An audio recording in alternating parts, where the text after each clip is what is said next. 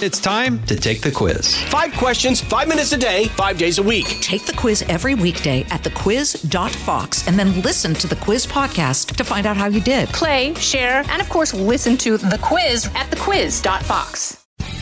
It's Livin' the Bream with host of Fox News at Night, Shannon Bream.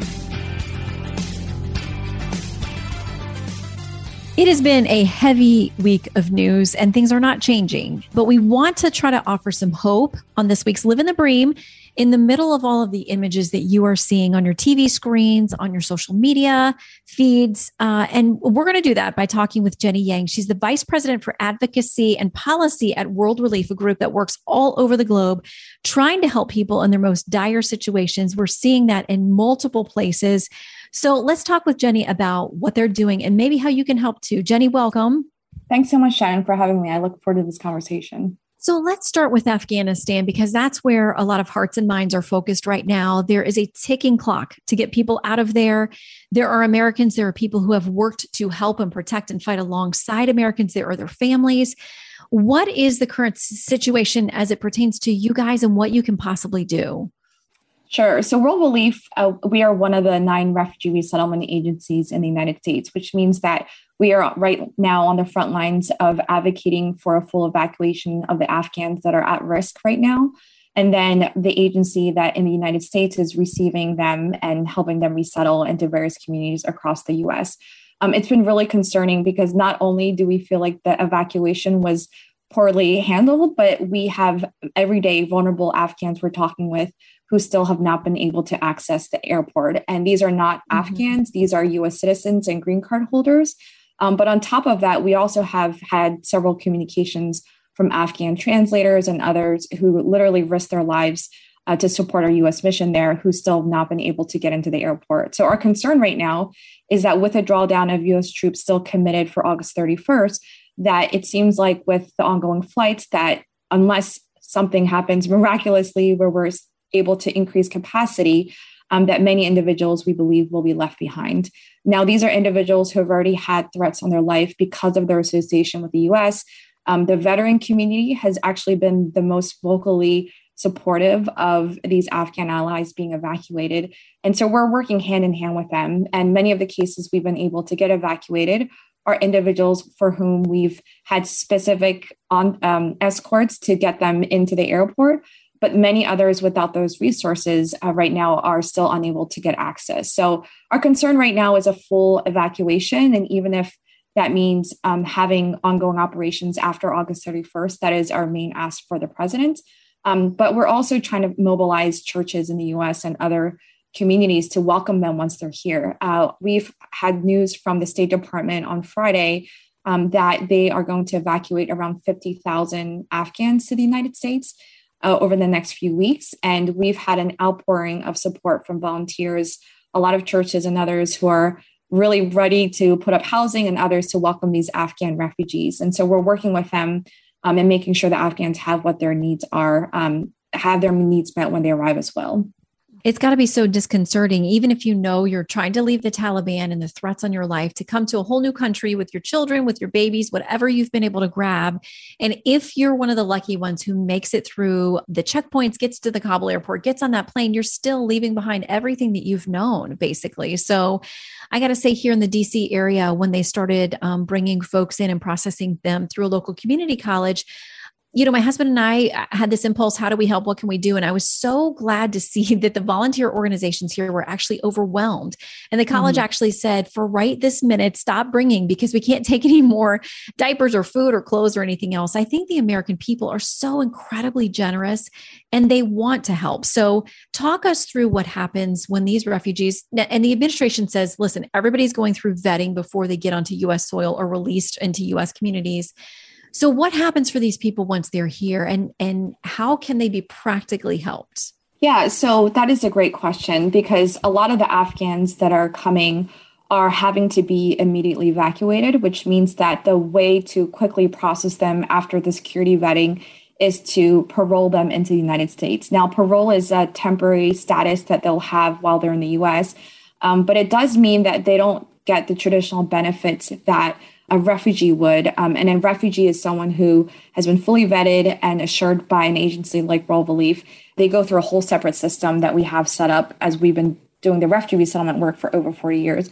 So if an Afghan comes in as a parolee, it's incumbent that the public really provide the resources that many of these individuals are going to need because they don't have this specific support system. So as you were saying, in Northern Virginia, we saw many Afghan families arriving, and I was working with some churches over last week to provide housing for an Afghan family of 14. Now, many of the families in DC were like, I can't house a group of 14, but right. some churches banded together and monetarily paid for an Airbnb that could accommodate this family. And over the weekend, they actually visited this family, made sure they had hot food and could help them adjust. And mind you, many of these individuals can speak English well. They were translators and help support our U.S. mission. But just obviously being in a new culture in new communities is very, very, very challenging. And so the communities being welcoming and meeting them at the airport or helping set up housing are really going to be the critical needs we have as they arrive. And with the numbers that we're seeing, we're going to need all kinds of assistance in the communities where we work. And what about the practical things like healthcare, like food, like education for the kids? I mean, I'm sure there's so much to do to try to get things settled for them. And there is processing. And as you said, they have a weird temporary status for them that leaves them a little bit unstable or maybe unsure of their exact steps for the future, what happens for them. But if people want to get involved, how can they help World Relief or other groups, find ways to practically plug in and help these families? Yeah, so I think the first thing we're asking people to do is to see if you can volunteer at your local refugee resettlement agency. So at World Relief, we work in 17 communities across the U.S. And even if World Relief is not present there, you can often find another resettlement agency that is always looking for volunteers. And so if you actually go to refugeecouncilusa.org, that's a coalition that we belong to. And they have a map where you can zoom in on your specific city, your community, and see if there's a local resettlement site there and just reach out to them. And many of them have volunteer opportunities. I think the main thing that we're going to be looking for is housing for these individuals, because just in our Sacramento, California office, we have received dozens of Afghan SIVs, and housing has been the main challenge. So many of these individuals will need not just short-term housing, but long-term housing. So families being able to house couples or Afghan families is really going to be critical in the short term. The other need we have in general is just around supporting organizations like World Relief, because we need to hire staff to serve these Afghans in specialized areas like mental health and trauma healing. And so that is the second greatest need that our staff have identified. Many of these Afghans have faced death threats. They've seen family members killed. And when they come here, it's emotional for them and they need more assistance. And so having us hire the right staff is going to be important. So donating to organizations like World Relief so we can hire appropriate staff and help with the refugees with more technical needs is going to be very important as well. But the last thing I would say is all of us are stewards of our resources and our finances, but we're also stewards of our influence. And all of us live in a community, or those of us who live in the United States, we live in a democracy where our voice is very important. And it's important that our values are reflected in the policies of our elected officials. And many governors and senators have been very supportive of these Afghans coming in. But I think for there to be ongoing bipartisan political support for Afghans, not just now, but in the long term, is going to be really important as we really try to build and help the Afghans as they come to the United States. And, there are those who are hesitant. And I hear from folks who say, we don't know who these people are, and there's not a full vetting, and there's just not time for it. And could they be bringing threats to the homeland? I mean, I know that those are conversations that a lot of these folks are going to face when they come into communities. And listen, it's legit to ask questions about national security and that potential impact. Again, at the White House briefing on the day that we're recording this, they said that people are being fully vetted before they get here to the U.S. for potential troublesome connections, but the vast majority of them are people whose lives will be threatened if they stay in Afghanistan. Can you give us sort of a sense of what these people are facing if they don't make it out with this timeline bearing down on us? And again, I know you've said, as many others have said, they hope the president will be more flexible with that. But what's the reality on the ground for these folks? Well, I will tell you that having communications every day from Afghans that are there right now, that their lives literally are in danger. we have an Afghan pastor whom we were talking with since the Taliban took over Kabul. And in the beginning, he was telling us that he was planning to stay, that he was wanting to stay and didn't, was very uncomfortable and fearful. And it wasn't until a few days ago that he told us that he cannot stay, that he's had death threats against him and his family. And actually, we're trying to help him figure out where he should go because not only does he feel like the Taliban may follow him, but right now within Afghanistan, many of the countries are closing their borders. And so there's really very limited evacuation routes for the people who are extremely vulnerable. We've heard from other church leaders. The Christian community in Afghanistan is very small, but they're doing amazing work. And the fact that many of them want to leave after feeling like they were called to minister there is very troubling. And so if we do not help many of these Christian leaders, then there's a devastating impact on the church in Afghanistan and the ability for many of these individuals to even just live. And so that's just one example. We also have been getting emails from special immigrant visas.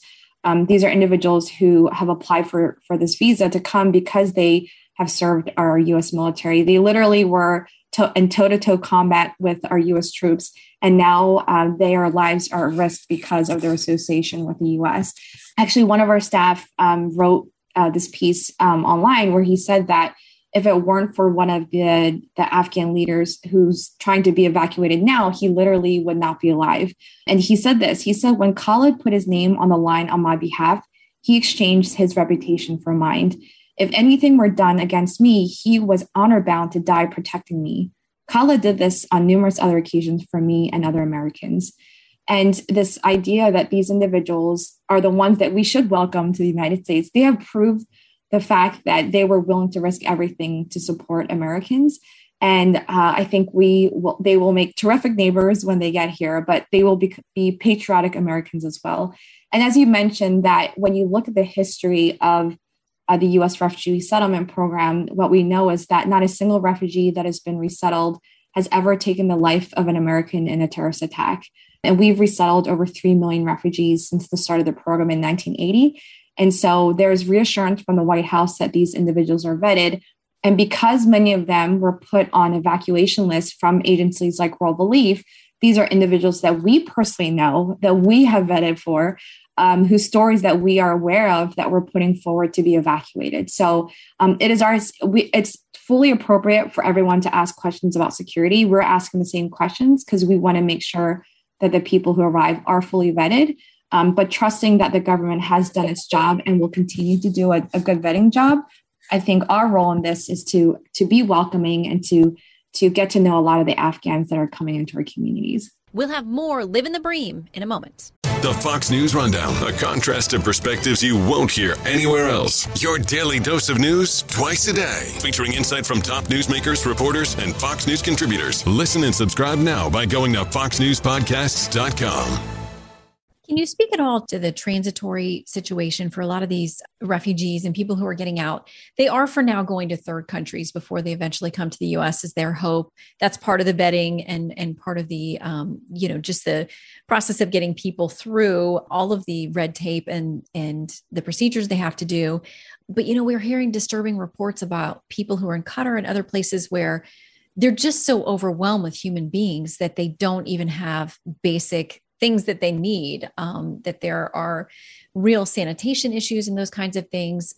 Is there anything that can be done during that transitory process? Or are we just going to have to, pray for the best and try to support them when they make it through that and finally here to the U.S.? Yeah, I think that's an ongoing ask that we have of the administration is to make sure that if they're transporting Afghans to third countries, that they're not left in limbo when they're there. And so for individuals in Qatar, as you were saying, we've also heard similar reports and family members of Afghans in the U.S. who are being transited where they don't know when they're going to leave Qatar.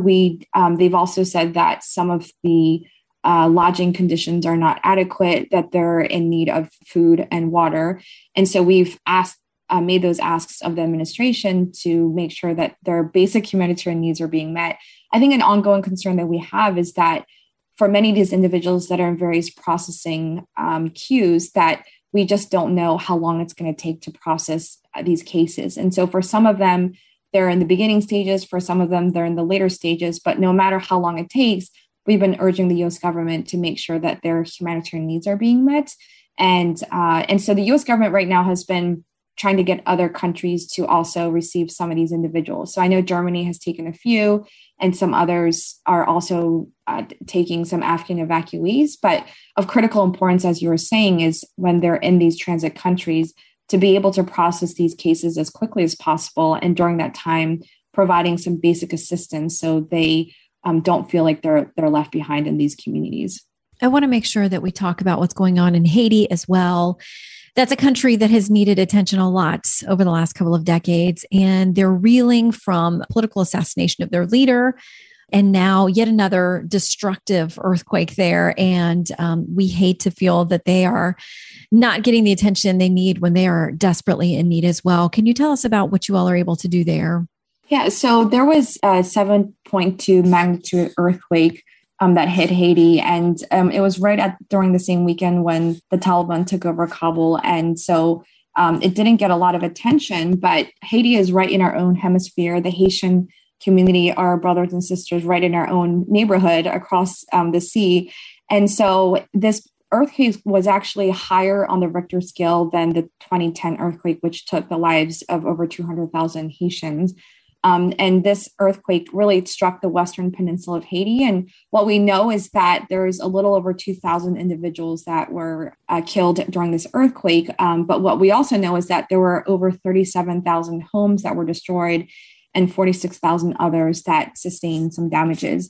World Relief, we actually have Haitian staff on the ground in Lakay, which is the area that was quickly hit. And we've actually been working with Haitian pastors who actually mobilized their youth to help World Relief Haiti assess the situation and the needs of the people within the communities. And what they identified was many of these people whose homes were destroyed need food packages, hygiene kits, tents, plastic mats, and medical supplies. But in the long term, the survivors are going to need seeds and tools for agriculture, as well as some basic construction materials to help rebuild their homes, schools, and church sanctuaries. And so right now, we actually have Haitian staff on the ground right now that is working to meet the immediate needs of the people who are left homeless. And then in the long term, provide them with the tools they'll need for just long-term agricultural development and for rebuilding of critical infrastructure. But I just want to emphasize that in our Haiti response, it's really been the Haitian church that has been leading. They're the ones that have been telling us what their needs are. And especially at a time of political turmoil in the country, earlier in July, the president of Haiti was assassinated. And when you have a community that's already, even a decade later, dealing with the impact of an earthquake that killed hundreds of thousands of people, to have another one, it just means that we have an ability to meet the needs of our Haitian neighbors, to really help them rebuild their homes and to meet their immediate needs. How helpful and important is it to you all to have these church networks, these houses of faith inside the various countries where you try to go help, to give you that on the ground information about specific needs? Well, our mission at World Relief is to empower the local church to serve the most vulnerable. So if we are in a community and you don't see our sign on the wall, that's exactly what we want, because we want the people to see the church. So if pastors are leading their communities, if they're the ones that are doing the needs assessment and telling us what they need, we believe that we have done our job well. So local church pastor networks in every area that we work is absolutely critical to the work that we do. So whether it's Haitian pastors that are responding to local needs, or whether it's a group of pastors in Dallas, Texas that are banding together to welcome Afghan refugees, which we know is happening now, just to be able to see the church in action is exactly what we want to see. And so I believe that the crisis in Afghanistan and in Haiti are the crises that will define our generation. The fact that in Afghanistan, we had a 20-year conflict where it was the longest running conflict in U.S. history means that we have a more obligation to help the Afghans there. And I think with Haiti, when we understand just the devastating humanitarian impact of natural disasters on an island country that's just south of the United States, especially when we understand how vibrant the Haitian church is, I think we also have a responsibility to show care and concern for our neighbors that are in Haiti right now as well. And so I think it's our general hope that the church in the U.S. will see this as an incredible opportunity to shine a light in some of the darkest places around the world, and not just with monetary donations, but also with time and service, because the opportunities to do that are very real and very tangible in the U.S. Yeah. And we are called to do that as believers, to be in service and ministry to others. And there are such incredible needs right now. What better time for us to figure out the ways that we can individually do that, and collectively too. Again, the group is World Relief. You can get them at worldrelief.org if you want to find out about how you can help.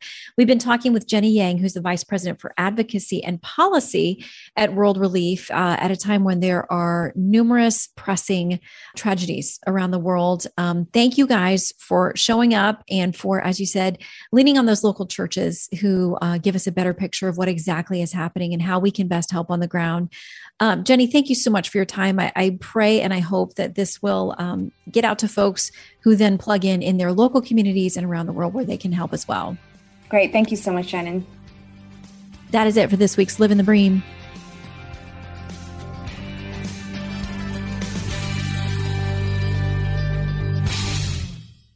From the Fox News Podcasts Network. In these ever-changing times, you can rely on Fox News for hourly updates for the very latest news and information on your time. Listen and download now at foxnewspodcast.com or wherever you get your favorite podcasts.